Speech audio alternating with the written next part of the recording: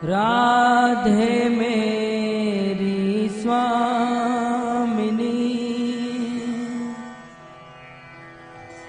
मैं राधे को दान, जन्म जन्म मोह दीजियो श्री वृंदावनवा।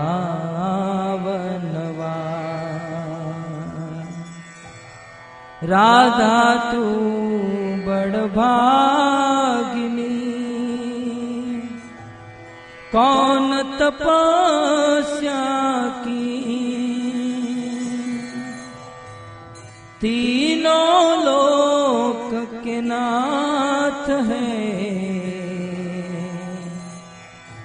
सो तेरो आधे। जय राधा माधव कुंज बिहारी,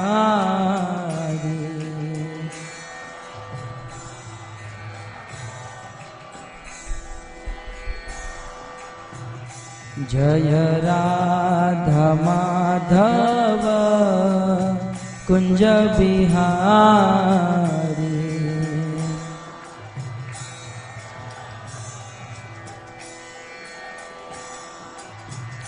जय गोपी जन वल्लभ गिरिवरधारी,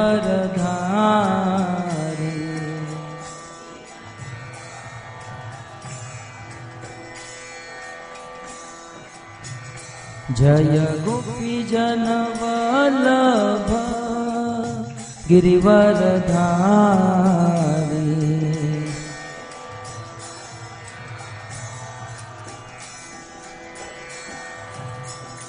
जय यशोदानंदन ब्रज जन रंजन,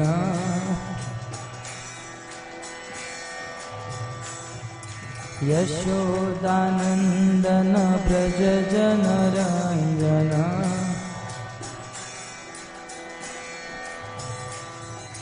यशोदानंदन ब्रज जन रंजन,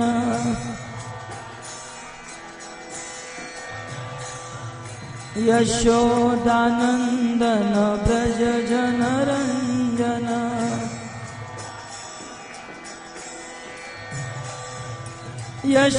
यशोदानंदन ब्रज जन रंजन,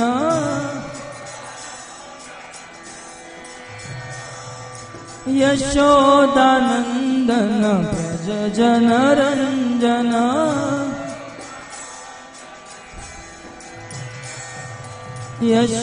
यशोदानंदन ब्रज जन रंजन।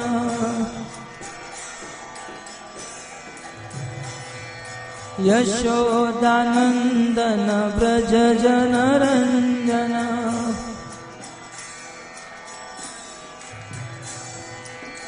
यमुना तीर वनचारी,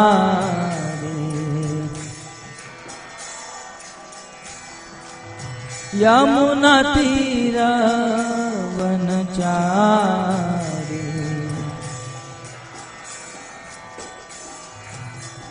जय राधा माधव कुंज बिहारी,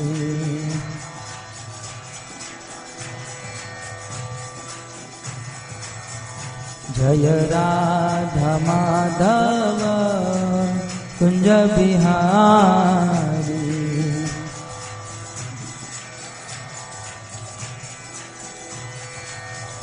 जय गोपी जन वल्लभ गिरिवरधारी,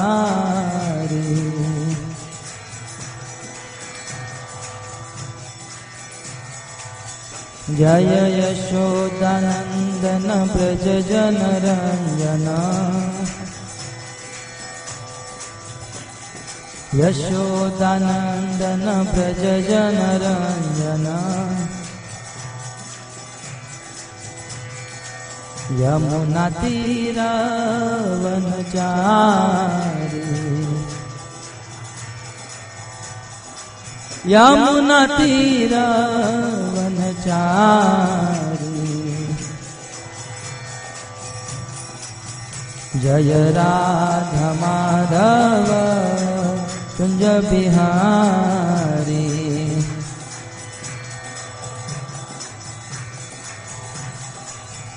जय राधा माधव कुंज बिहारी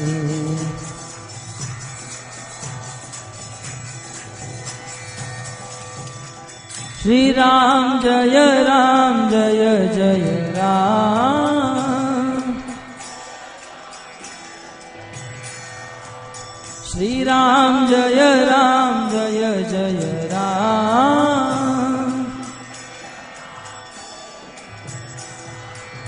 श्री राम जय जय राम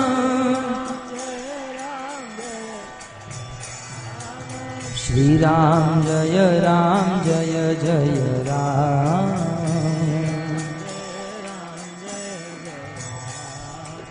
श्री राम जय जय राम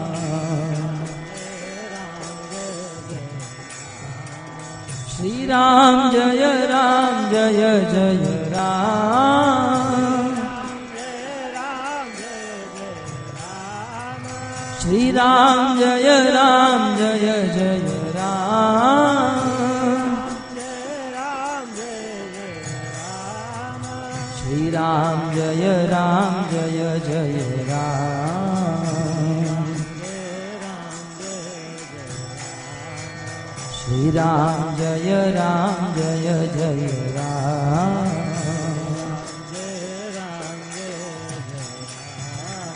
दशरथ नंदन राजा राम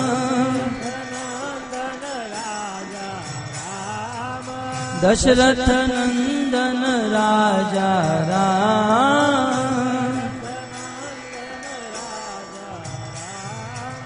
कौशल्यानंदन सीता राम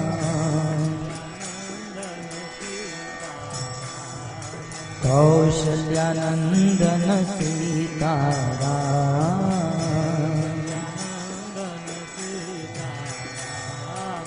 श्री राम जय जय राम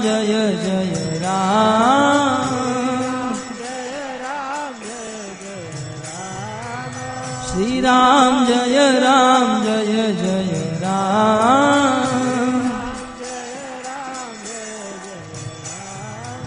श्री राम जय जय राम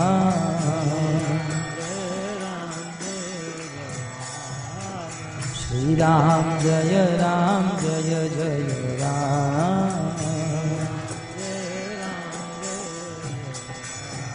श्री राम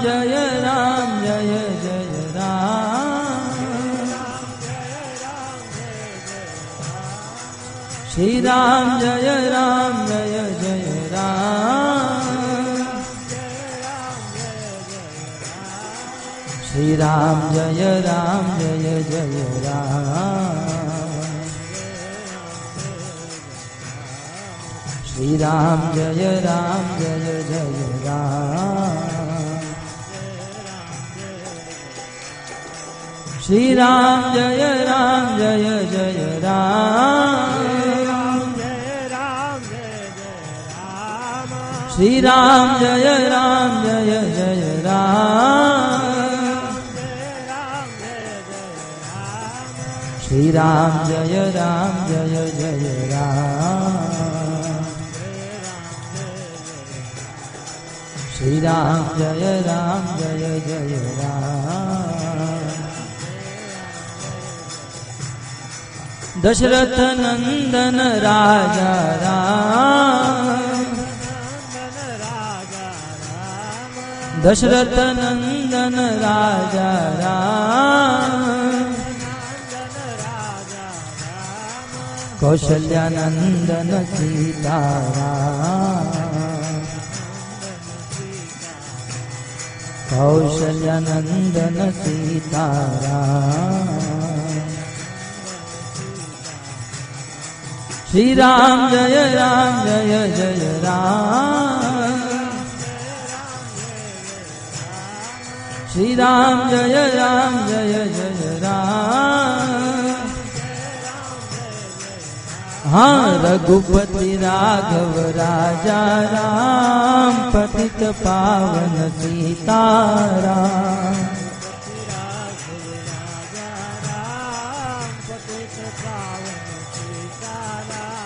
रघुपति राघव राजा राम, पतित पावन सीताराम।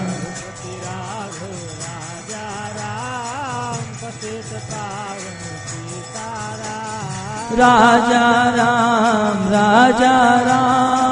पतित पावन सीताराम।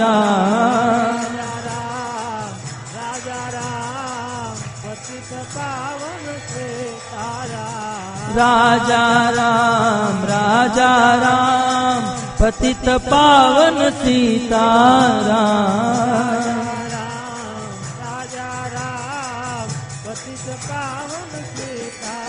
हाँ रघुपति राघव राजा राम, पतित पावन सीताराम।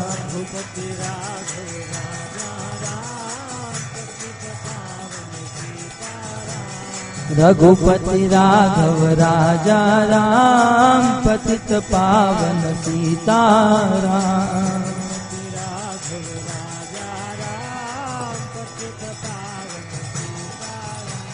राजा राम पतित पावन सीताराम।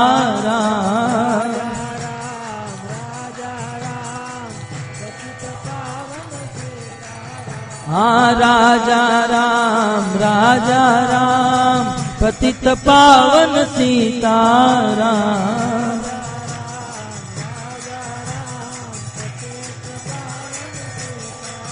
हाँ रघुपति राघव राजा राम, पतित पावन सीताराम।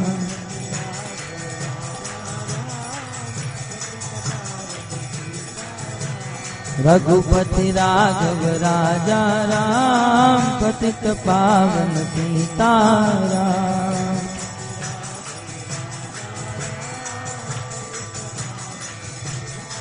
हरे कृष्णा कृष्णा कृष्णा हरे हरे, हरे राम राम राम हरे हरे।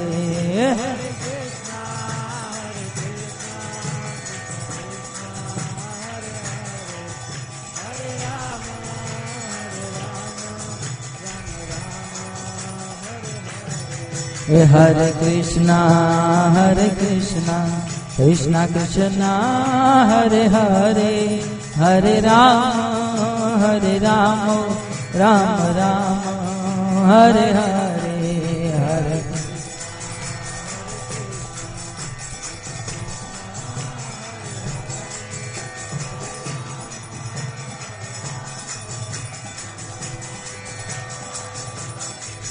हरे कृष्णा कृष्णा कृष्णा हरे हरे, हरे राम राम राम हरे हरे हरे।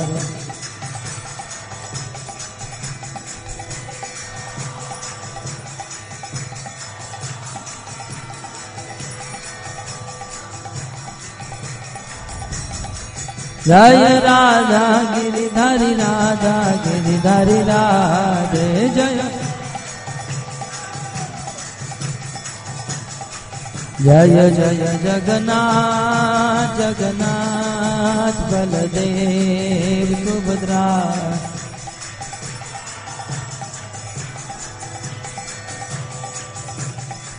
जय गौरनिताय जय गौरनिताय, गौरनिताय जय गौरनिताय जय।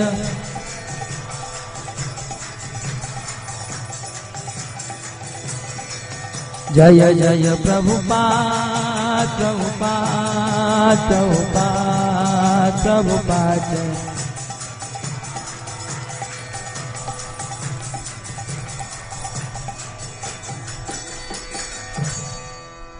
श्री राधा गिरधारी भगवान की, जगन्नाथ बलदेव सुभद्रा जी की।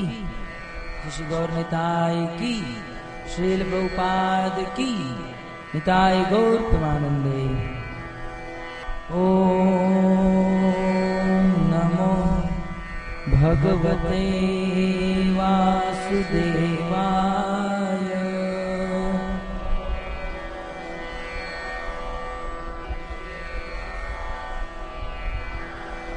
ओम नमो भगवते वासुदेवाय।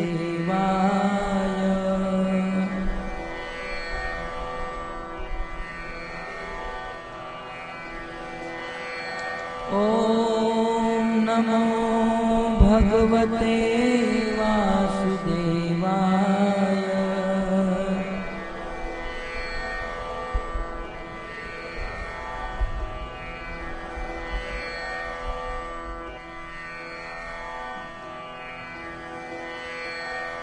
ओम ज्ञानतिमिरान्धस्य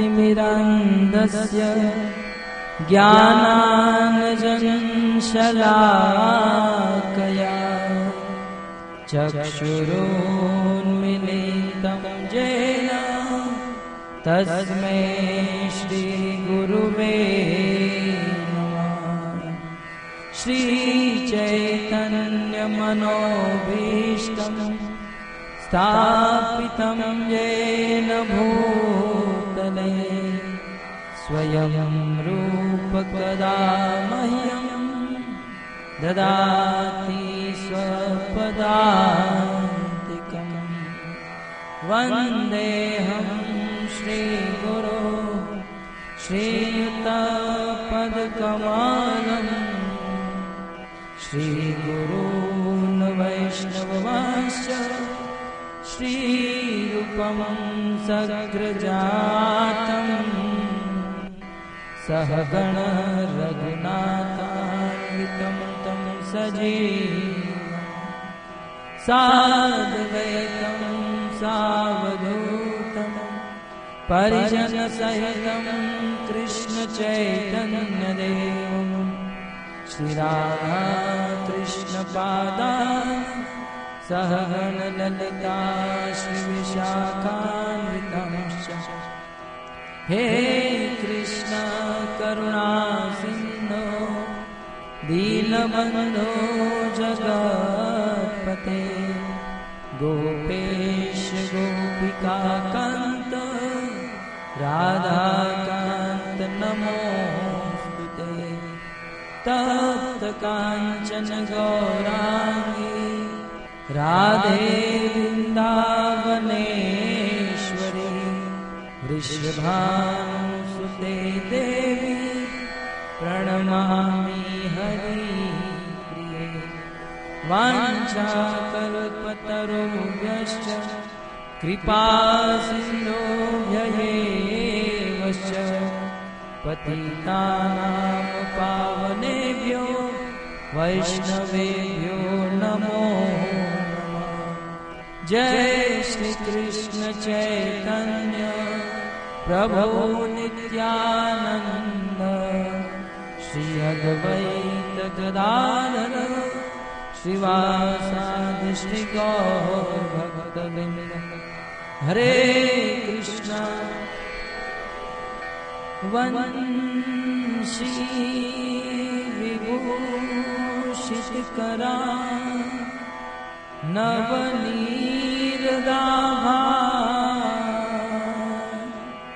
पीताम्बरधारण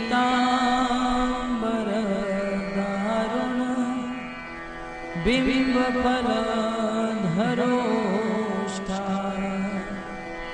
पूर्णेन्दुसुन्दरमुखा अरविन्दनेत्रा कृष्णात् परं किमपि तत्त्वमहं न जाने। प्रसन्नात्मया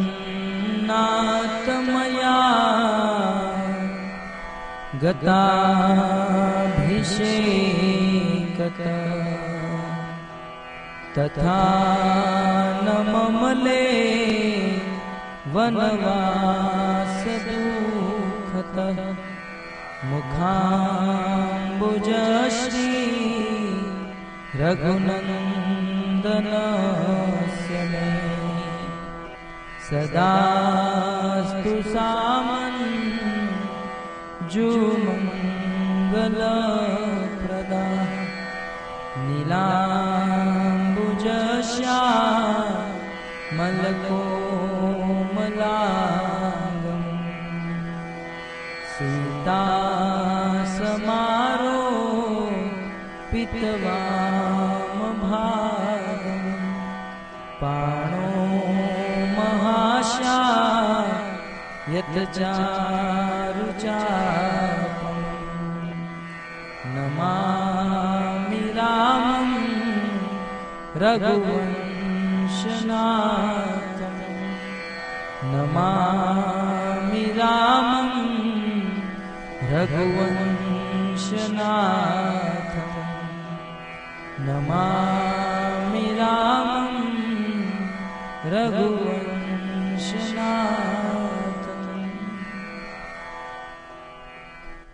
तो आप सबका हार्दिक स्वागत करते हैं। भगवान श्री रामचंद्र का जन्म आज से करीबन 11 लाख वर्ष पूर्व त्रेता युग में आज ही के दिन हुआ था। यहाँ पर विरार में आज के दिन हम रामनवमी का आयोजन किए हैं और उसके उपलक्ष्य में सुबह और शाम 2 बार कथा होगी। सुबह की कथा में आप लोगों ने सुना होगा और पढ़ा होगा, भगवान श्री रामचंद्र के अवतार के कारण का वर्णन इस सत्र में किया जाएगा और भगवान श्री रामचंद्र का जन्म शाम को होगा और भगवान की अन्य लीलाएं शाम को बताई जाएगी। तो भगवान श्री रामचंद्र का अवतार के कई सारे कारण हैं। भगवान जब कार्य करते हैं तो भगवान के कार्य के पीछे कई सारे हेतु होते हैं। भगवान जब एक कार्य करते हैं तो उनमें कई सारे कार्य संपन्न हो जाते हैं। तो भगवान श्री रामचंद्र इस धराधाम पर आए, उनके बहुत कारण है। कुछ कारण की हम चर्चा करेंगे। गोस्वामी तुलसीदास जी एक बहुत बड़े संत हो गए। विश्वास किया जाता है कि गोस्वामी तुलसीदास जी वाल्मीकि के अवतार हैं और उन्होंने वाल्मीकि जी की जो रामायण है संस्कृत में है, उसी रामायण का अनुवाद अवधी भाषा में किया है, लोक भाषा में। और गोस्वामी तुलसीदास जी भगवान श्री रामचंद्र के अवतार का कारण लिस्ट देते हुए सबसे पहले बताते हैं कि जब जब होई धर्म के हानि, बाढ़ई असुर अधम अभिमानी। जब जब अधर्म की हानि होती है और राक्षस लोग, असुर लोग बढ़ जाते हैं, कर ही अनीति जाय नहीं बरनी, सिद्ध ही विप्र धेनु सुर धरनी। जैसे भगवत गीता में भगवान यदा यदा ही धर्मस्य ग्लानिर्भवति भारत अभ्युत्थानम् अधर्मस्य तदात्मानं सृजाम्यहम् परित्राणाय साधूनां विनाशाय च दुष्कृतां धर्म संस्थापनार्थाय संभवामि युगे युगे। जैसे भगवान श्री कृष्ण भगवत गीता में अर्जुन को अपने जन्म का कारण बताते हैं, उसी श्लोक का अनुवाद गोस्वामी तुलसीदास जी इस चौपाई में करते हैं। जब जब धर्म की हानि होती है, धर्म का नाश होता है और असुर लोग का बढ़ावा हो जाता है, असुरों का अत्याचार बढ़ता है, तब तब भगवान इस धराधाम पर अवतरित होते हैं, इस धराधाम पर आते हैं। भगवान का इस धराधाम पर आना होता है, भगवान जन्म नहीं लेते हैं। भगवान अवतरित होते हैं, प्रकट होते हैं। अवतार का अर्थ होता है ऊपर से नीचे आना। तो जब जब धर्म की हानि होती है और असुर लोगों की संख्या बढ़ती जाती है, तब तब भगवान अपने धाम से इस पृथ्वी में नीचे उतरते हैं। और भगवान की अपने धाम से इस पृथ्वी पर नीचे उतरने की लीला को प्राकट्य लीला, आविर्भाव लीला कहा जाता है। तो भगवान का इस धराधाम पे आना सबसे पहला कारण है, धर्म की स्थापना करने के लिए भगवान आते हैं और असुरों का विनाश करने के लिए भगवान आते हैं। तब तब प्रभु धरि विविध शरीरा, हरहि कृपा निधि सज्जन पीरा। और भगवान के आने का मुख्य कारण कहते हैं, भगवान इस धराधाम पर अपने भक्तों को आनंद देने के लिए आते हैं, धर्म की स्थापना करने के लिए, असुरों का नाश करने के लिए और भक्तों को आनंद देने के लिए भगवान इस धराधाम पर आए। चौथा कारण बताते हैं, सोई जस गाई भगत भव तरहि, कृपा सिंधु जन हित तनु धरहि। प्रश्न होता है, भगवान जब इस धराधाम पर आते हैं, तो जब भगवान इस धराधाम पर आते हैं तो जितने लोग भगवान को देखे हैं, भगवान के काल में जब तक इस धराधाम पर रहे हैं, उन लोगों का ही उद्धार होता है, बाकी के लोग का क्या? भगवान सभी जीव के प्रति सुहृद है। तो क्या भगवान जब आते हैं तब रहने वाले लोगों के प्रति कृपा करते हैं? भगवान को एक बार भी व्यक्ति देख लेता है, भगवान के धाम में चला जाता है। तो जो लोग भगवान को देखे, भगवान का दर्शन किए, यहाँ तक भगवान के साथ युद्ध भी किए, वह भी भगवान के धाम में गए। क्योंकि भगवान जब जिसको मारते हैं, उसको मारते नहीं, उसको तारते हैं। भगवान को हरि कहा जाता है। हरि का अर्थ है हतारी गतिदायक। भगवान मारने वाले को भी, असुरों को भी अपने धाम में मुक्ति प्रदान करते हैं। तो प्रश्न होता है कि भगवान जब आए इस धराधाम पर, तब जो असुर थे, सज्जन थे, वे लोग तो पार हो गए, परंतु हमारा क्या? क्या भगवान उन लोगों के प्रति कृपा किए, हम लोगों के प्रति कृपा नहीं किए? तब गोस्वामी तुलसीदास जी कहते हैं, सोई जस गाई भगत भव तरहि। यह मत समझिए कि भगवान जब इस धराधाम पर आते हैं तो जो लोग भगवान का दर्शन करते हैं वही भगवान के धाम में जाते हैं। अरे भगवान जब यहाँ पर आते हैं, यहाँ पर आकर जो लीला करते हैं, वे लीला भगवान के चले जाने के बाद यदि कोई व्यक्ति भगवान की लीला का श्रवण करते हैं, तो भगवान को देखकर जो फल प्राप्त होता है, भगवान की लीला का श्रवण करने से उससे भी कई गुना ज्यादा फल प्राप्त होता है। और भगवान की इस लीला का श्रवण करके व्यक्ति भगवान के धाम को प्राप्त हो सकता है। इसी के कारण भगवान इस धराधाम पर आते हैं और लीला करते हैं। यह भगवान के अवतार लेने का चौथा कारण है।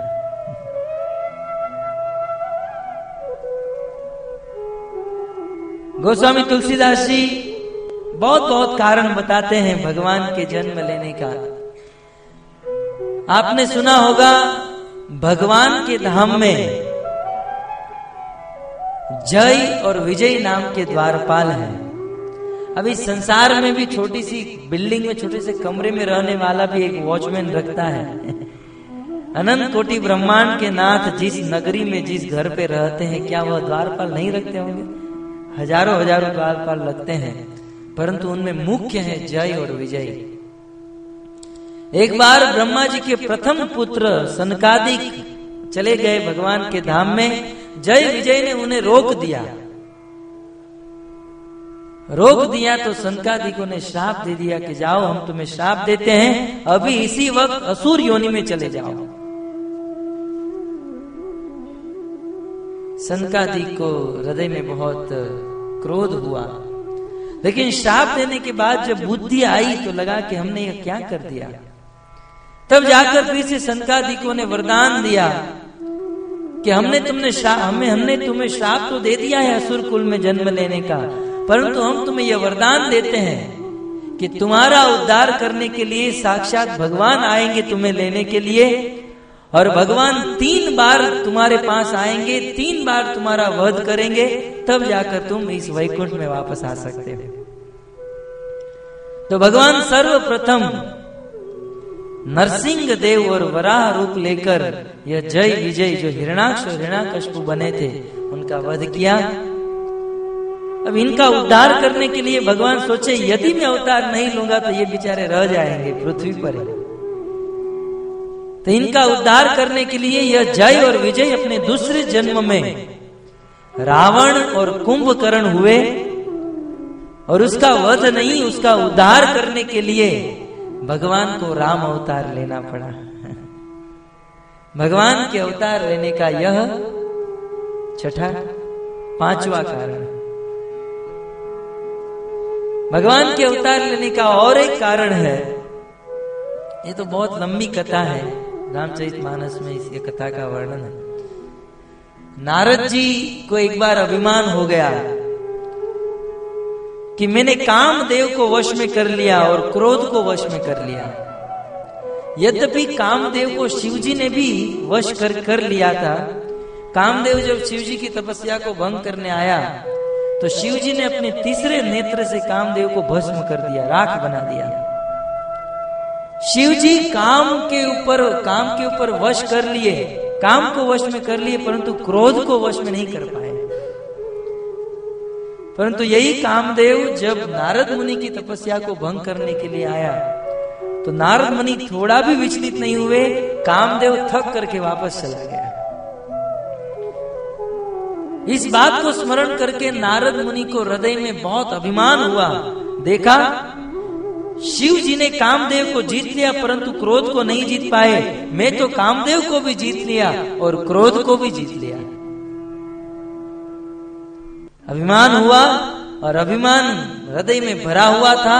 चलते चलते शिव जी के पास गए और शिव जी को बताने लगे, प्रभु आप तो क्रोध से मोहित हो गए थे, परंतु मेरा काम भी कुछ नहीं बिगाड़ सका और क्रोध भी कुछ नहीं बिगाड़ सका। शिव जी ने कहा, नारद ये बहुत अच्छी बात है, परंतु इस प्रकार से अपनी ही प्रशंसा स्वयं अपने को नहीं करनी चाहिए। इस संसार में जो व्यक्ति अपने मुख से अपनी प्रशंसा करता है वो सबसे बड़ा मूर्ख है। जो व्यक्ति अपने मुख से अपनी प्रशंसा करता है समझ लेना चाहिए मूर्ख लोग ही अपनी प्रशंसा करते हैं। लेकिन नारद को बहुत बड़ा अभिमान हुआ। शिव जी ने कहा कि नारद ये बात आपने मुझे बताई परंतु और किसी को मत बताना, और ध्यान रहे भगवान विष्णु को तो बताना ही मत, नहीं तो बहुत बड़ा अपराध हो जाएगा। नारद मुनि को तो यह अभिमान बढ़ रहा था। नारद मुनि मन ही मन में सोच रहे थे कि मेरा प्रताप त्रिभुवन में फैलने जा रहा है और शिव जी मुझसे इतना ईर्ष्या करते हैं कि वे शिव जी को वे भगवान विष्णु को यह बात बताना नहीं चाहते। नारद मुनि तुरंत वहां से निकले और वैकुंठ में गए, और वैकुंठ में जाकर भगवान विष्णु को बताए, आप नहीं जानते हो, आपको पता चला कि नहीं। अब भगवान को सर्व अंतर्यामी है। वेदाहम संपतितानि वर्तमानानि च अर्जुन भविष्यानि च भूतानि माम तु वेद न कश्चन। गीता में भगवान कहते हैं सभी जीवों के भूत भविष्य वर्तमान के बारे में भगवान सब कुछ जानते हैं। और ये नारद एक छोटा सा भक्त भी इस बात को जानता है। नारद शुद्ध भक्त होने के बाद भी यह बात को भूल गए कि भगवान सब कुछ जानते हैं। क्यों? क्योंकि नारद मुनि को अभिमान सवार हो गया था। व्यक्ति को जब अभिमान आता है तब वे अपनी बुद्धि खो बैठता है, अपना सारा ज्ञान नष्ट हो जाता है। भगवान विष्णु के पास जाकर अपनी प्रशंसा करने लगे। भगवान विष्णु ने कहा, अच्छा ऐसी बात है, कामदेव को वश में कर लिया और क्रोध को भी, बहुत अच्छी बात है। परंतु भगवान विष्णु मन ही मन में सोच रहे थे कि अब नारद का पतन होने जा रहा है। यदि मैंने इसका कुछ किया नहीं तो ये बेचारे का पतन हो जाएगा। भगवान भी अपने भक्त की रक्षा करते हैं। भगवान विष्णु ने बहुत बड़ी माया का सर्जन किया। नारद मुनि यह बात बताकर वहां से चले गए। भगवान विष्णु की माया से नारद मुनि के रास्ते में ही एक बहुत बड़ी नगरी का निर्माण हो गया। नारद मुनि उस सुंदर नगरी में गए और सुंदर नगरी में जाकर राजा के कक्ष में गए। राजा ने नारद मुनि का स्वागत किया। स्वागत करके राजा ने नारद मुनि को कहा कि कल मेरी बेटी का स्वयंवर है और आप मेरी बेटी को आशीर्वाद दीजिए कि उससे अच्छे से अच्छा पति प्राप्त हो। राजा ने अपनी पुत्री कन्या को बुलाया, नारद मुनि के चरणों में प्रणाम करवाया। जैसे नारद मुनि ने राजा की कन्या को देखा तो नारद मुनि मोहित हो गए, घायल। यहां पर राजा नारद मुनि को आशीर्वाद देने के लिए कह रहे हैं, परंतु नारद मुनि के मन में ही लड्डू फूट रहे हैं कि मैं ही इसके साथ विवाह करूंगा। नारद मुनि ने कहा, राजन, इसको बहुत अच्छा वर मिलेगा कल स्वयंवर सभा में। आशीर्वाद देकर कल सुबह स्वयंवर का आयोजन था और अब नारद मुनि को तो बहुत सजना धजना था क्योंकि उसे भी स्वयंवर में आना था। नारद मुनि तुरंत वहां से निकले, सोचे कि इस वेश में तो मेरे साथ कोई विवाह नहीं कर सकता है। विवाह करने के लिए और उस राजा की कन्या जिसका नाम विश्व सुंदरी था, वास्तव में वो विश्व जगत सुंदरी थी, उस विश्व सुंदरी के साथ विवाह करने के लिए अच्छा रूप चाहिए। तो रूप अच्छा कैसे प्राप्त हो, नारद मुनि सोचने लगे। सोचते सोचते विचार आया कि सभी रूप की खान भगवान श्री विष्णु है, भगवान श्री कृष्ण है, सर्वस्व सुंदर भगवान है और वास्तव में सुंदरता चाहिए तो भगवान विष्णु के पास ही जाना चाहिए। अब जिसके पास जो चीज हो वही तो कुछ दे सकता है। आपके जेब में 10 रुपया हो तब किसी को 1 रुपया आप दान में दे सकते हो। तो जिसके पास सुंदरता है वह दूसरे को सुंदरता दे सकता है। नारद मुनि तुरंत भगवान विष्णु के पास गए और जाकर कहा कि मुझे अच्छा रूप दीजिए। भगवान ने कहा ठीक है। भगवान ने कहा क्यों, रूप क्यों चाहिए? नारद मुनि ने कहा कि विश्व सुंदरी के साथ विवाह करना है।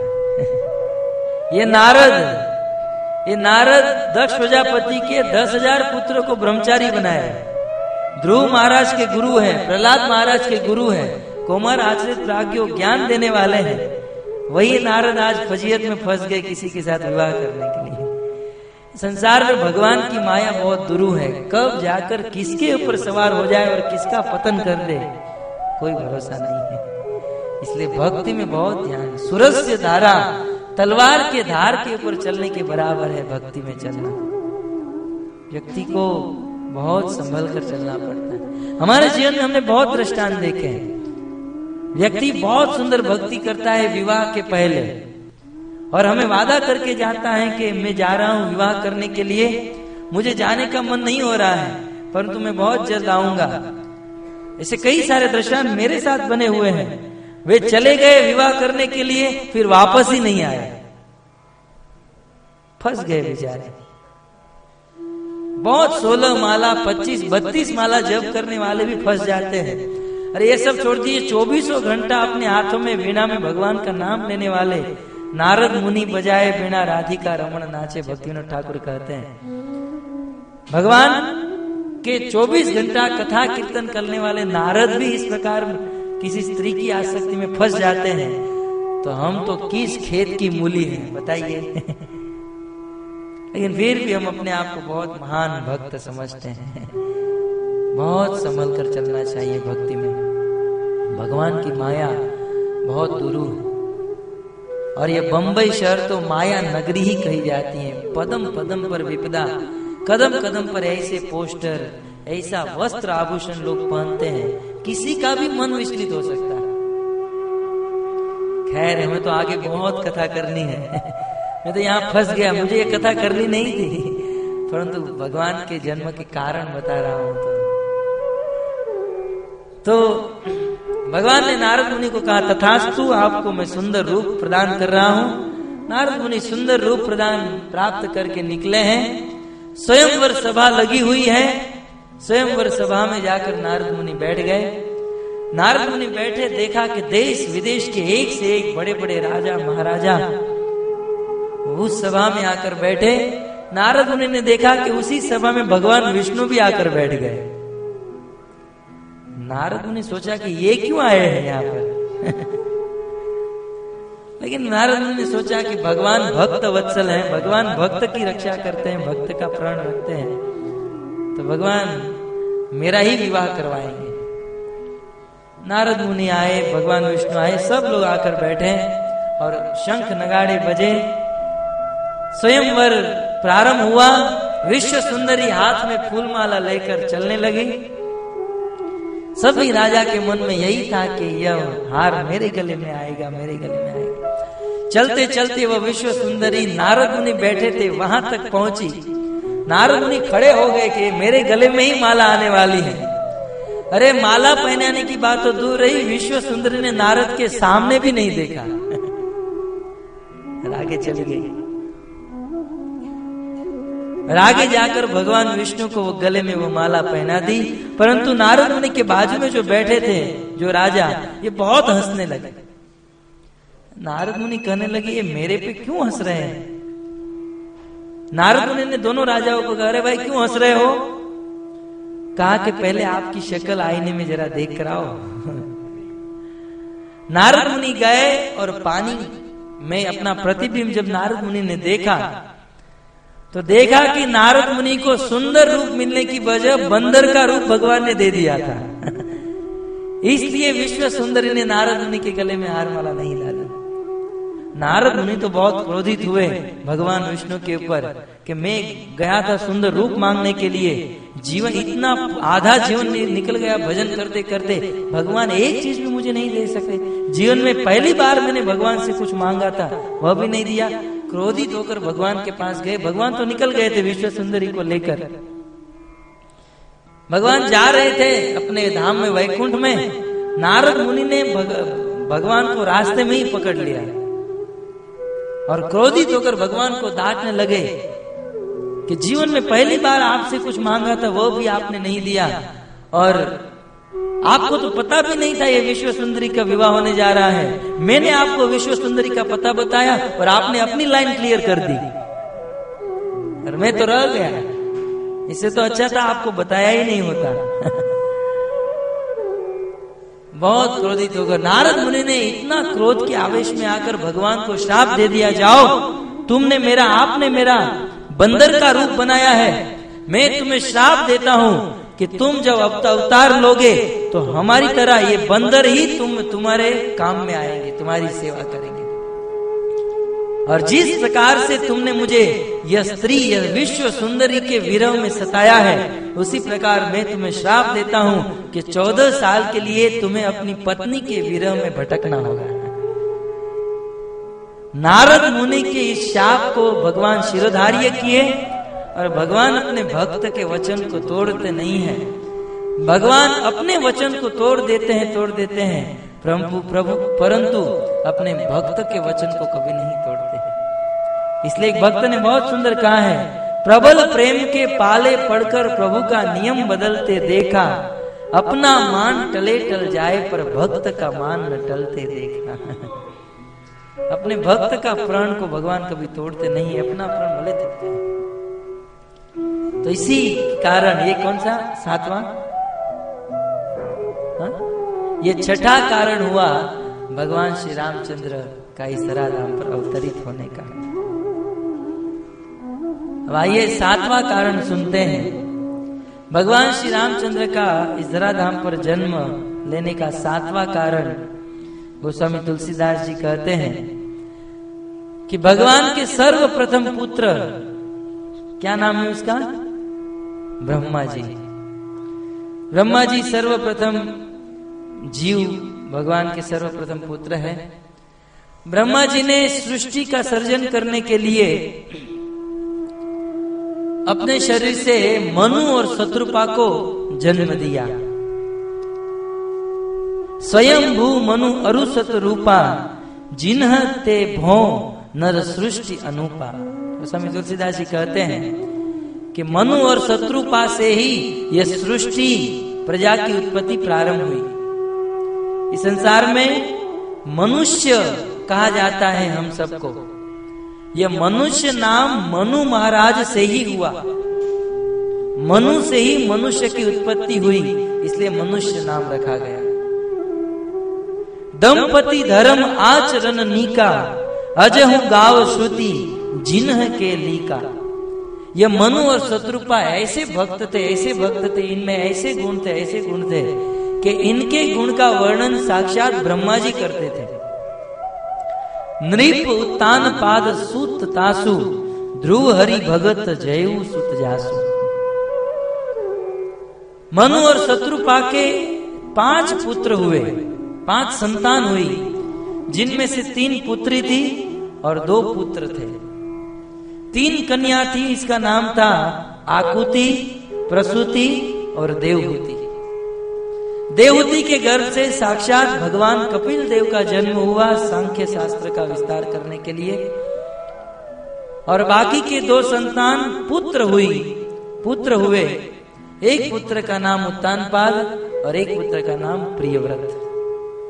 गोस्वामी तुलसीदास जी कहते हैं उसी उत्तानपाद का पुत्र हुआ ध्रुव, जिन्होंने 5 साल की उम्र में भगवान को प्राप्त कर लिया।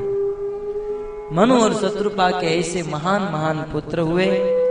जब मनु और शत्रुपा ने बहुत सालों तक, बहुत वर्षों तक राज कारोबार किया, इस एक छत्र भूमंडल का राज्य किया, तो बहुत समय बीत जाने के बाद एक दिन मनु महाराज को बहुत शोक हुआ। भय हुन विषय विराग और भवत बसतवा चौथपन, हृदय बहुत दुख लाग, जन्म गयु हरि भगति बिना। महाराज मनु को हृदय में ग्लानि होने लगी कि जीवन का इतना लंबा समय बीत गया, परंतु वैराग्य उत्पन्न नहीं हुआ, हरि के चरणों में प्रीति उत्पन्न नहीं हुई। यह सोचकर महाराज मनु अपने पुत्र प्रियव्रत को सारा राज कारोबार सौंपकर मनु और शत्रुपा पति पत्नी दोनों वन में जाने के लिए निकल गए।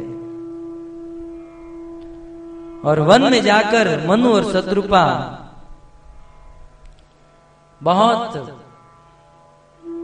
भयावह तपस्या करने लगे। साधारण तपस्या नहीं। कैसी तपस्या? गोस्वामी जी कहते हैं, एहि विधि बीते बरस 6 सहस्कारी आहार, संवत 7 सहस्र पुनी, रहे समीर आधार। मनु और शत्रुपा ने 6000 वर्ष तक केवल पानी पीकर तपस्या की, भोजन छोड़ दिया। घर से निकले और घर से निकलकर 6000 वर्ष तक केवल पानी पीकर रहे। एक दिन एकादशी के दिन भी पानी पीकर यदि उपवास करना हो तो नानी मर जाती है। पानी की बात छोड़ दीजिए, फलाहार भी नहीं कर सकते हैं लोग। 6000 वर्ष तक मनु और शत्रुपा ने तपस्या की। देखिए, भगवान को पुत्र रूप में प्राप्त करने के लिए कितना कष्ट सहन करने की आवश्यकता है, ये शास्त्र हमें दिखा रहा है। 6000 वर्ष तक केवल पानी पीकर उन्होंने समय बिताया और संवत 7 सहस्त्र, और बाद में 7000 वर्ष तक केवल हवा पीकर, पानी पीना भी छोड़ दिया। 6000 वर्ष के बाद पानी पीना छोड़ दिया, अब केवल हवा ग्रहण करके 7000 वर्ष तक उन्होंने अपना जीवन बिताया। निर्जल उपवास 7000 वर्ष तक किया। बरस 10 त्याग्यु सोऊ, ठाढ़े रहे एक पद दो।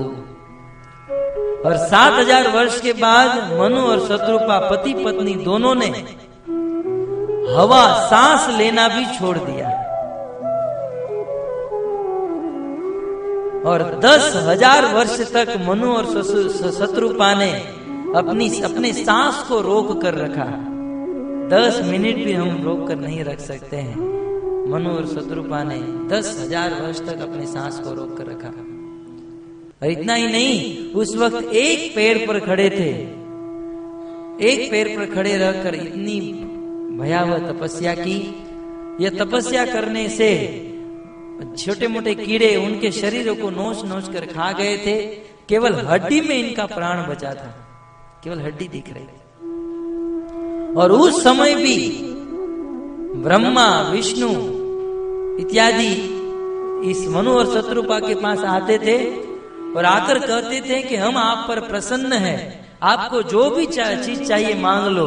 परंतु फिर भी ये कुछ मांगते नहीं थे, निष्काम भाव से भगवान की तपस्या कर रहे थे। संसार में यदि व्यक्ति थोड़ी भी तपस्या करता है और भगवान आकर कह दे जो चाहिए वो मांग लो, तो अपना लिस्ट गिनाने लगेगा। एक अच्छा बंगला चाहिए, 2-3 गाड़ी चाहिए, 2-3 अच्छे पुत्र चाहिए, पूरा लिस्ट दे देगा। परंतु निष्काम भाव में भजन कर रहे थे। और वास्तव में जब व्यक्ति निष्काम भाव में भजन करता है तब उसके ऊपर भगवान की पूर्ण कृपा होती है। प्रभु सर्वज्ञ दास निज जानी, गति अनन्य तापस निपरानी। मांगु मांगु बरु भय नभ बानी, परम गंभीर कृपामृत सानी। गोस्वामी जी कहते हैं कि केवल हड्डी बची थी और भगवान ने देखा कि यह देवताओं के तुच्छ वरदान से मोहित नहीं है। तब भगवान ने आकाशवाणी की, मेघ के समान भगवान ने गर्जना की और गर्जना करके कहा कि मांगो मांगो, मैं आपकी तपस्या से प्रसन्न हूं, आपको जो चाहिए वो मांगो। गोस्वामी जी कहते हैं कि भगवान की आवाज इतनी सुंदर थी, भगवान की आवाज से, भगवान की आवाज सुनकर मनु और शत्रुपा का जो देह केवल हड्डी बची थी, वह देह पुनः जैसे राजमहल से निकले थे वैसा देह हो गया। भगवान की आवाज से व्यक्ति इतना सुंदर बन सकता है।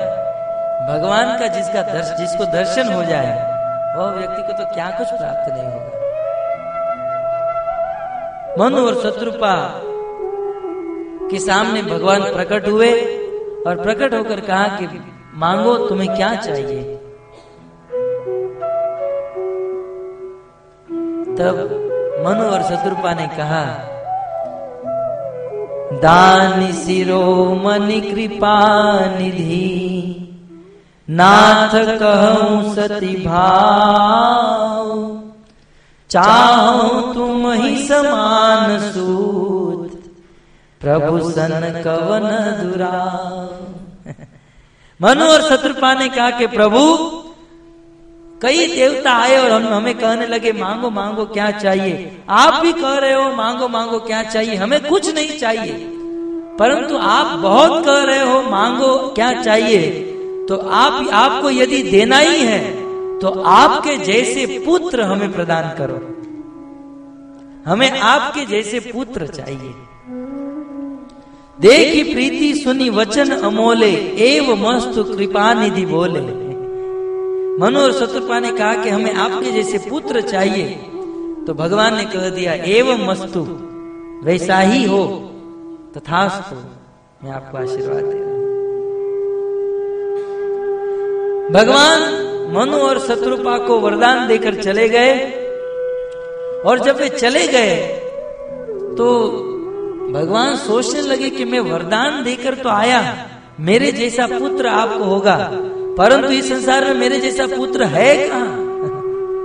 भगवान अद्वितीय है, भगवान के जैसा इस संसार में कोई हो नहीं सकता है।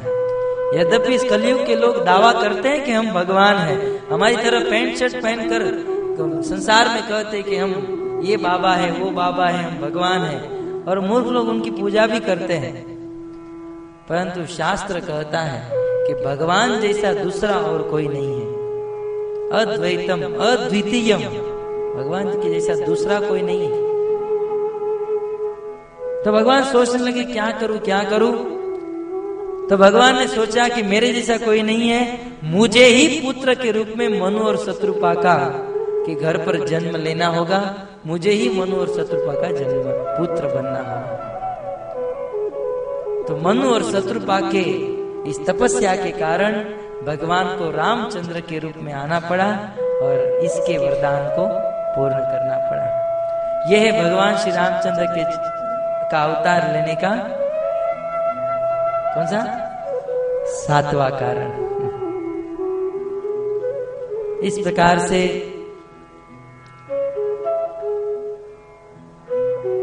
भगवान श्री रामचंद्र का अवतार लेने के अन्य अन्य कारण है। अब भगवान श्री रामचंद्र के अवतार लेने का मैं मुख्य कारण बता रहा हूं, जो गोस्वामी तुलसीदास जी इसका वर्णन बहुत बड़ी कथा में किए हैं।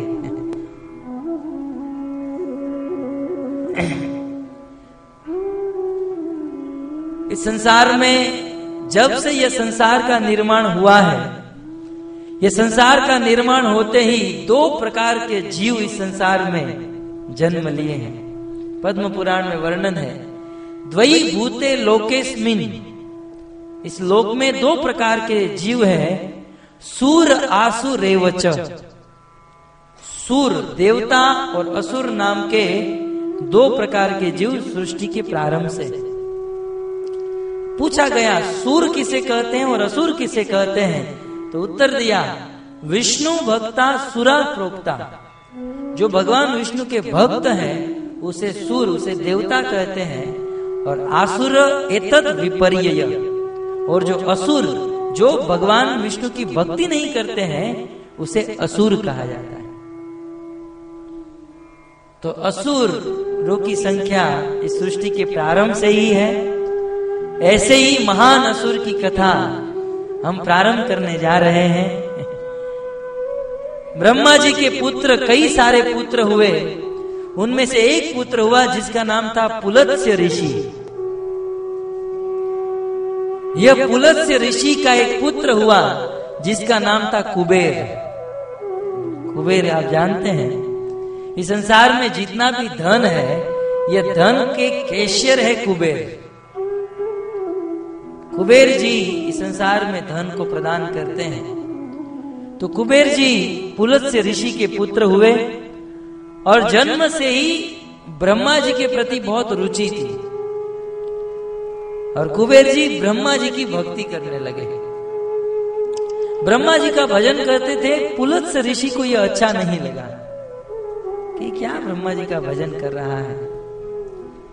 कुबेर को यह जब पता चला कि मेरे पिता पुलत्स्य ऋषि को मैं ब्रह्मा जी की भक्ति करता हूं तो उसे अच्छा नहीं लग रहा है, वे बहुत नाराज है मेरे ऊपर, तो कुबेर ने सोचा कि पिता को कैसे भी करके प्रसन्न करना होगा। पुलत्स्य ऋषि को कैसे भी करके प्रसन्न करना होगा। तो पुलत्स्य ऋषि को प्रसन्न करने के लिए कुबेर ने पुलत्स्य ऋषि के पास 3 अप्सरा भेजी। एक अप्सरा का नाम था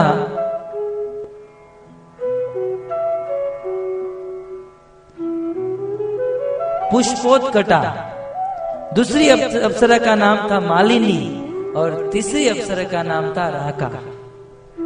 कुबेर ने 3 अप्सरा भेजी और तीनों अप्सराओं ने पुलत्स्य ऋषि को अपने नाच गान से प्रसन्न किया, और पुलत्स्य ऋषि के साथ इनका संग हुआ। पुलत्स्य ऋषि के साथ संग करके पुष्पोत्कटा नाम की जो अप्सरा थी, इनसे 2 पुत्र उत्पन्न हुए। मालिनी से 1 पुत्र उत्पन्न हुआ और राका से 2 संतान उत्पन्न हुई। मालिनी से जो पुत्र उत्पन्न हुआ उनका नाम हुआ विभीषण। विभीषण भगवान के परम भक्त थे, महाभागवत थे। पुलत्स्य ऋषि की दूसरी पत्नी राका से 2 संतान उत्पन्न हुई, 1 पुत्र और 1 कन्या हुई।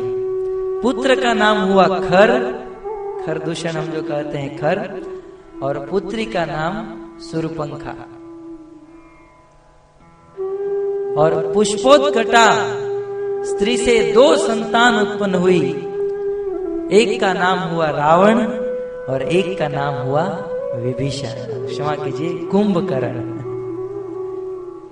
इस प्रकार से यह असुरों का जन्म हुआ। इसका इंट्रोडक्शन देते हुए गोस्वामी जी कहते हैं कि 10 शिष्यता ही बीस भुज दंड रावण नाम वीर बरी बंडा। रावण साधारण असुर नहीं था।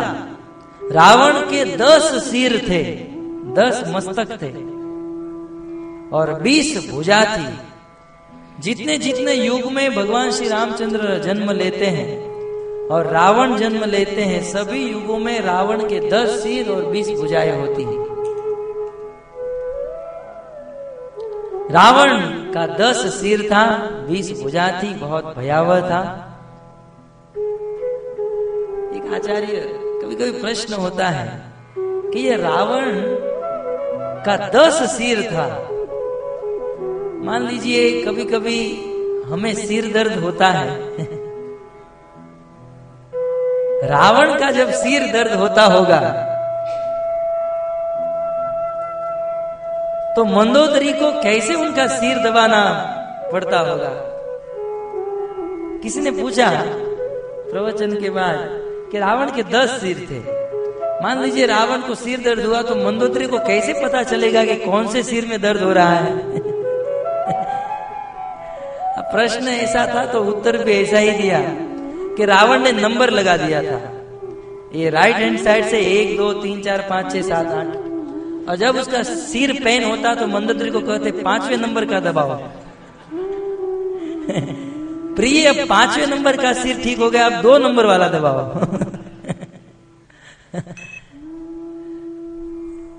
कभी कभी लोग प्रश्न पूछते हैं ये 10 सिर दशानन रावण 10 सिर ये सोता कैसे होगा। प्रश्न भी ठीक है। 10 सिर का वजन उठाकर चलो चल तो सकता है, परंतु सोने में भी जब करवट बदलनी होगी बेचारा करवट तो बदल ही नहीं पाएगा। तो कल्पना कर सकते हैं कि रावण ने ऐसा बेड बनाया होगा कि उस बेड में 10 खांचा रखा होगा जिसमें 10 सिर हट जाए। खैर ये तो सब कल्पनाएं हैं, तो विनोद है। कुछ भक्तों को नींद आ रही थी तो जगाने के लिए कहना पड़ा। हरे कृष्णा हरे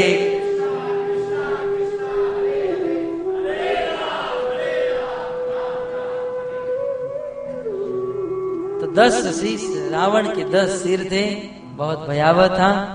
भूप अनुज हरिमर्दन नामा भय उस कुंभ करण बल धामा।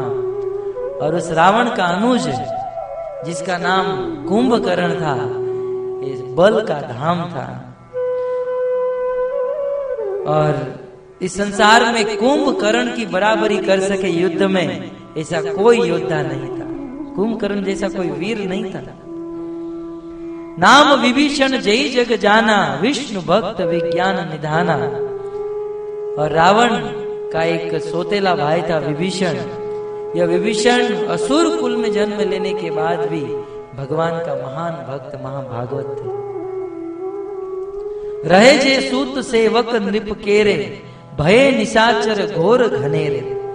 रावण के कई सारे पुत्र भी थे और ये सारे पुत्र भयानक बहुत बड़े असुर, कई लोगों को मारने वाले काटने वाले घोर घनेरे, निशाचर घोर घनेरे। रावण की जो सेना थी उसे निशाचर कहा जाता है। निशाचर का अर्थ होता है, निशा का अर्थ होता है अंधेरा रात, और आचर का अर्थ होता है विचरण करना। जो रात को विचरण करे उसे निशाचर कहा जाता है। अब रात को कौन विचरण करते हैं? गोस्वामी जी कहते हैं साधु भक्त होते हैं उसे दिन अच्छा लगता है। वे राह देखते हैं कब दिन हो, कब ब्रह्म मुहूर्त हो, हम उठकर भगवान की आरती, भगवान की पूजा और माला जपेंगे। साधु लोग ये राह देखते हैं कब दिन हो। और जो दुष्ट होते हैं, चोर होते हैं, खल होते हैं, वो राह देखते हैं कि कब रात होगी, कब अंधेरा होगा और हम डाका डालेंगे, चोरी करेंगे, गलत काम करेंगे। चोरों को अंधेरा बहुत पसंद होता है और अंधेरे में ही वे अपना काम कर सकते हैं। इसलिए अंधेरे में विचरण करने वाले को निशाचर कहा जाता है। तो रावण के जितने भी सेना और जितने पुत्र थे उसे निशाचर कहते हैं। काम रूप खल जिनस अनेका। रावण की जितनी भी सेना थी सब लोग काम रूप अपने इच्छा अनुसार रूप बदलने वाले थे। असुरों के पास यह सिद्धि होती है, तपस्या के द्वारा यह सिद्धि प्राप्त कर सकते हैं। कुटिल भयंकर विगत विवेका, कृपा रहित हिंसक सब पापी, बरन न जाहि विश्व परितापी। गोस्वामी जी कहते मैं क्या वर्णन करूं, ये लोग इतना पाप करते थे, इतना पाप करते थे। ये लोग के पाप की चर्चा हमारे मुख से करना भी एक बहुत बड़ा पाप है। इसके पाप का क्या वर्णन करूं। यद्यपि रावण और कुंभकर्ण पुलत से ऋषि के पुत्र थे, एक भगवान के भक्त के पुत्र थे, परंतु दिए के पीछे अंधेरा, गुजराती में कहावत है, दीवा पाछड़ अंधारो। पिताजी बहुत बड़े भक्त हैं, परंतु पुत्र बहुत बड़े खल और असुर हुए। तो रावण और कुंभकर्ण ये सभी पुत्रों ने भले असुर कुल में जन्म लिए थे, परंतु यह बात जानते थे कि जीवन में यदि प्रगति करनी है तो तपस्या करनी चाहिए।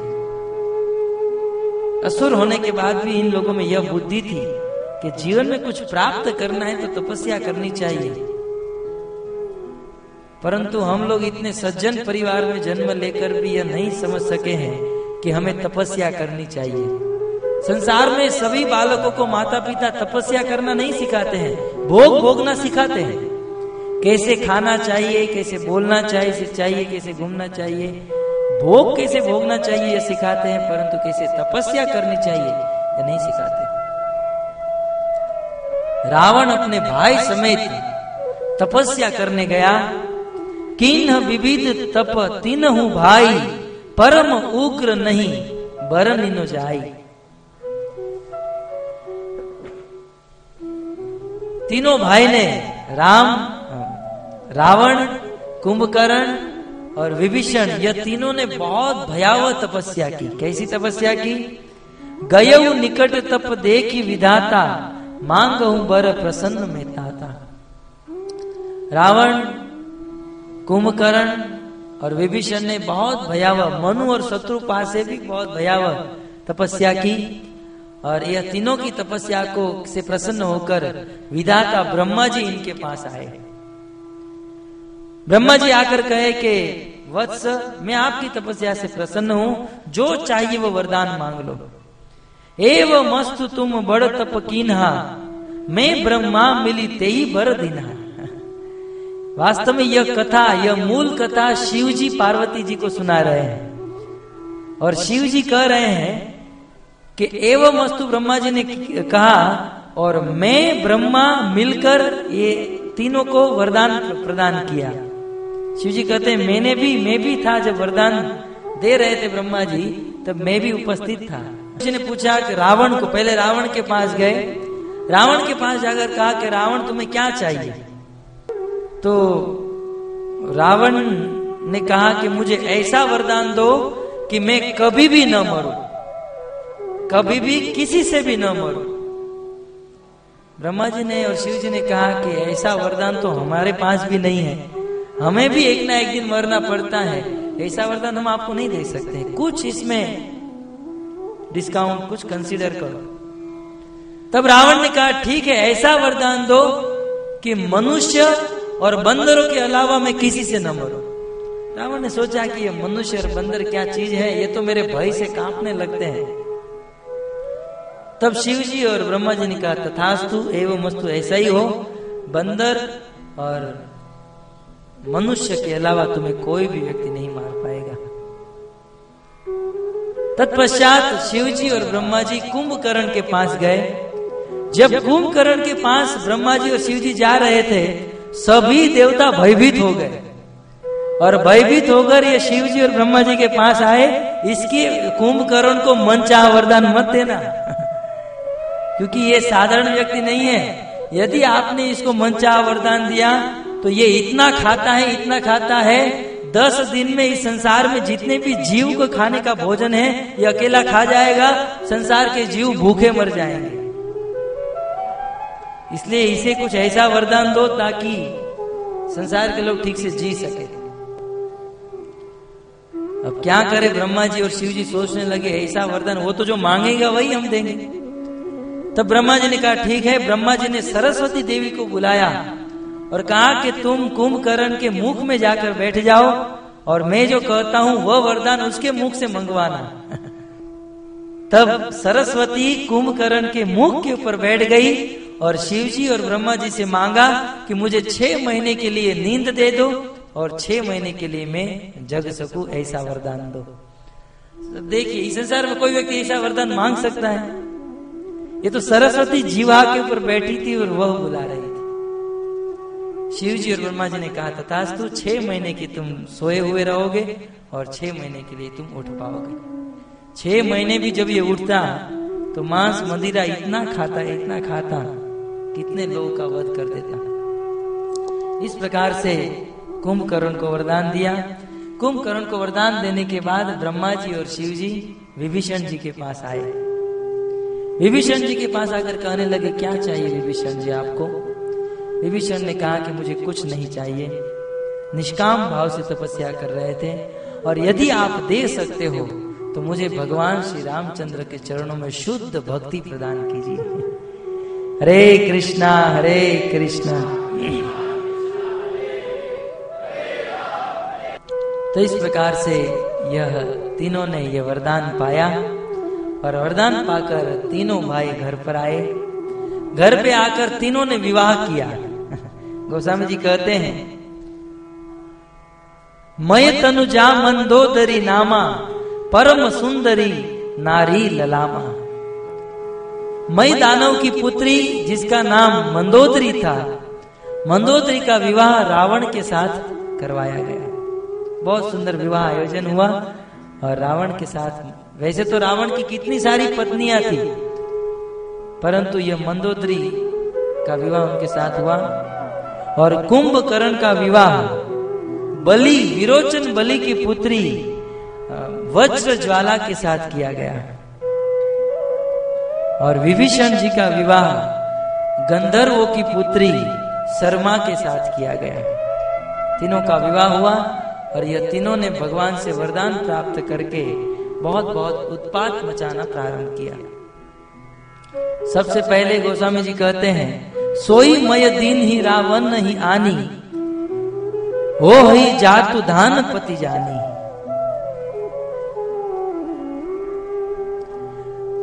ब्रह्मा जी से और शिव जी से वरदान प्राप्त करके रावण बहुत बड़ा शक्तिशाली हो गया और इस संसार में सभी जगह पर उत्पात मचाने लगा। और उत्पात मचाकर जितने भी असुर थे सभी असुरों को अपने वश में कर लिया। आगे कहते हैं गिरी त्रिकुट एक सिंधु मंजारी, बिंद निर्मित दुर्गम अति भारी। समुद्र के बिल्कुल बीचों बीच त्रिकुट नाम का एक पर्वत था। उस त्रिकुट नाम के पर्वत के ऊपर एक बहुत बड़ा किला था। सोई मय दानव बहुरी समारा, कनक रचित मणि भवन अपारा। मई दानव ने इस किले को बहुत सुंदर तरीके से सजाया था और यह सारा किला, यह सारी नगरी सोने से बनी हुई थी। भोगवती जसी अहि कुल बासा, अमरावती जसी सक्र निवासा। सक्र का अर्थ होता है इंद्र। इंद्र को सक्र कहा जाता है। क्यों पता है आपको? 100 अश्वमेघ यज्ञ जो करता है वह इंद्र बन सकता है। इंद्र ने 100 अश्वमेघ यज्ञ किए थे। 100 अश्वमेघ यज्ञ करने के कारण इंद्र बने। तो 100 में से स शब्द ले लिया और यज्ञ को क्रतु भी कहा जाता है। तो 100 में से स लिया और क्रतु में से क लिया, क्र लिया। सक्र का अर्थ होता है 100 यज्ञ करने वाला इंद्र। ये इंद्र जब कभी इंद्र को साइन करनी होती है तो इंद्र सक्र लिख देते हैं। इंद्र की साइन है संक्षिप्त में। तो सक्र इंद्र जहां पर रहते हैं स्वर्ग लोक में, उससे भी अच्छा राज्य यह समुद्र के बीचों बीच था। तो यहाँ पर मई दानों के द्वारा बहुत ही सुंदर यह दुर्ग बनाया गया था। इंद्र ने बहुत बड़ा ढाबा मारा और कई देवताओं ने मई दानों की सेना के साथ युद्ध करके इंद्र वहां पर रहने लगा। रावण को जब यह वर प्राप्त हुआ कि उसे कोई नहीं मार सकता है, रावण अपनी सेना समेत वहां पर गया और वहां जाकर इंद्र के साथ युद्ध किया और इंद्र को वहां उस जगह को खाली करवा दिया गया। जगह को खाली करवाकर रावण उस जगह पर रहने लगा और रावण ने उस जगह का नाम रखा लंका। और उस लंका में लंकेश रहने लगा और लंका में रहकर रावण बहुत बहुत उत्पात मचाने लगा। रावण जब वह लंका प्राप्त कर लिया, एक दिन की बात, रावण अपने राज सिंहासन पर बैठा था। राज सिंहासन पर बैठकर रावण ने ऐलान किया,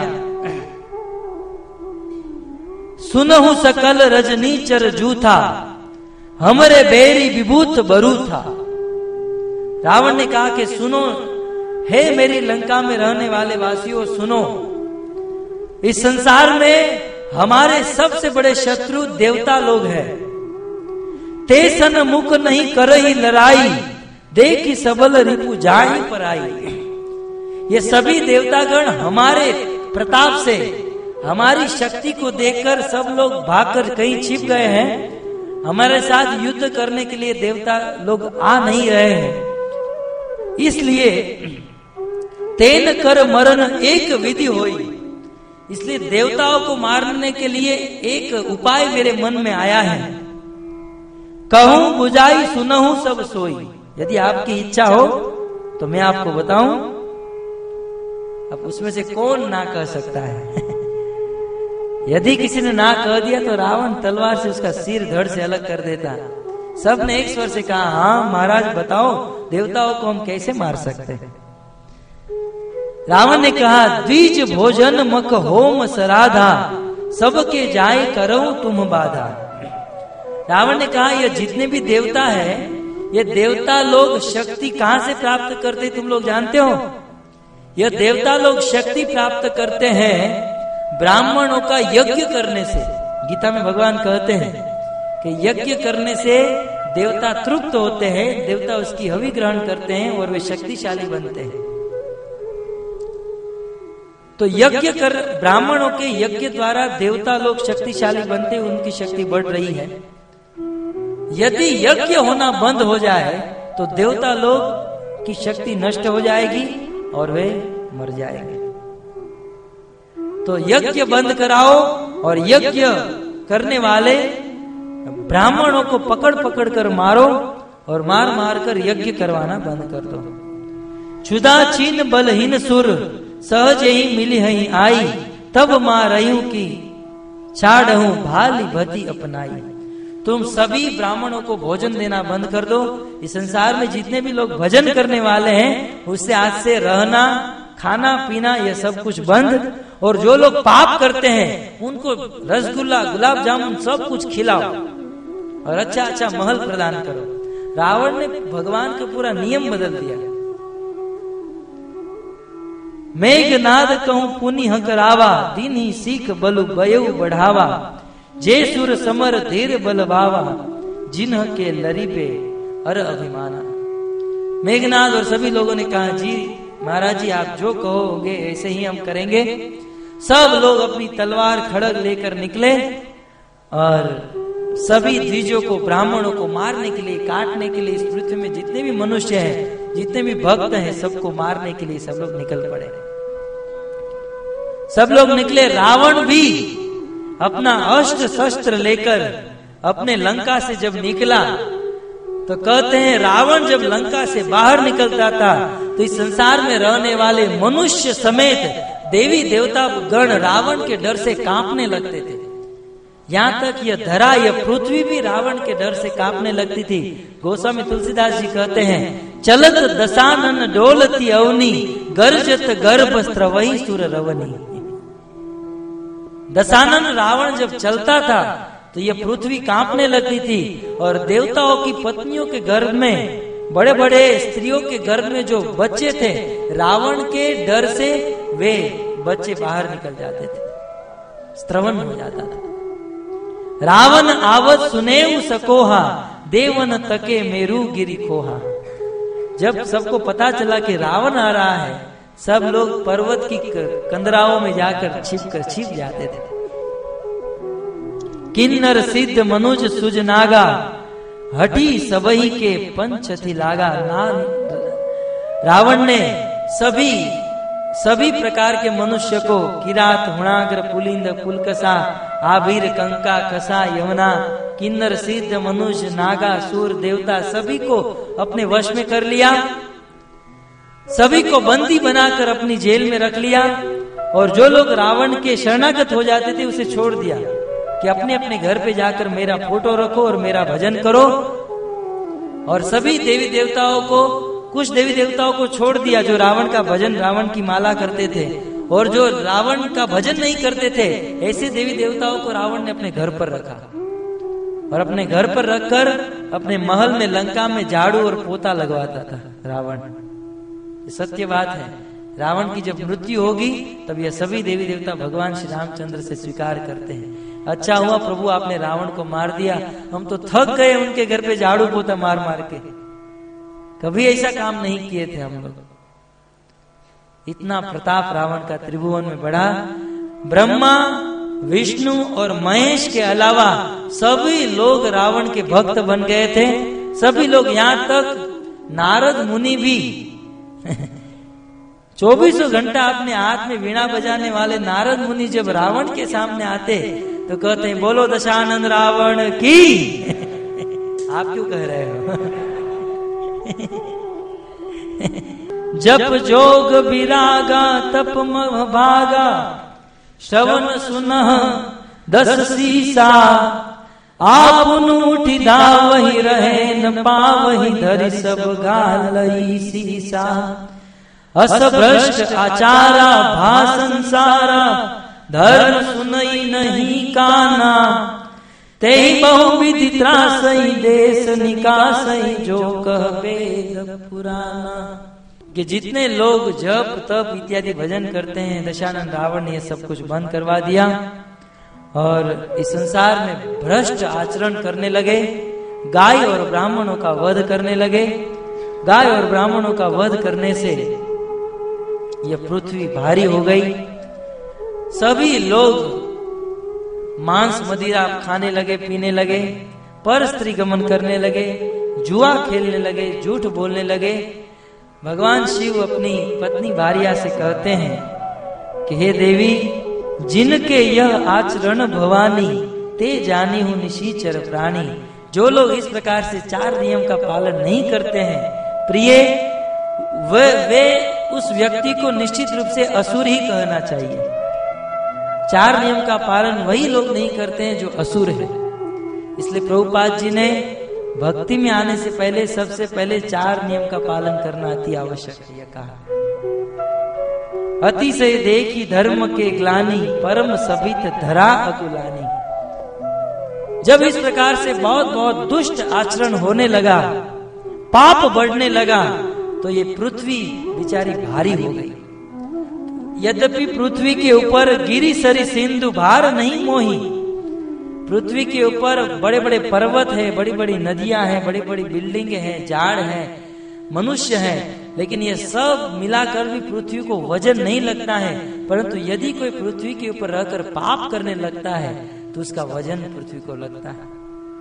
इसलिए यक्ष ने जब प्रश्न पूछा युधिष्ठिर महाराज को, इस संसार में सबसे बड़ी भारी चीज क्या है, तो धर्मराज युधिष्ठिर उत्तर देते हैं, पाप भूमि ते भारी। पाप जो है भूमि से भी भारी। तो भूमि ये पाप से भारी हो गई। पाप से भारी होकर भूमि देवताओं के पास गई, गंधर्वों के पास, देवताओं के पास गई, देवी देवताओं के पास गई। जब देवी देवताओं के पास पृथ्वी गाय का रूप बनाकर गई तो देवी देवताओं ने कहा, हम क्या करेंगे, हम स्वयं दुखी हैं। तो गोस्वामी तुलसीदास जी कहते हैं, सुर मुनि गंधर्वा मिलकर सर्वा गे बिरंची के लोका संग गोतन धारी भूमि विचारी परम विकल भय शोका ब्रह्मा सब जाना मन अनुमाना मन कछु न बसाई।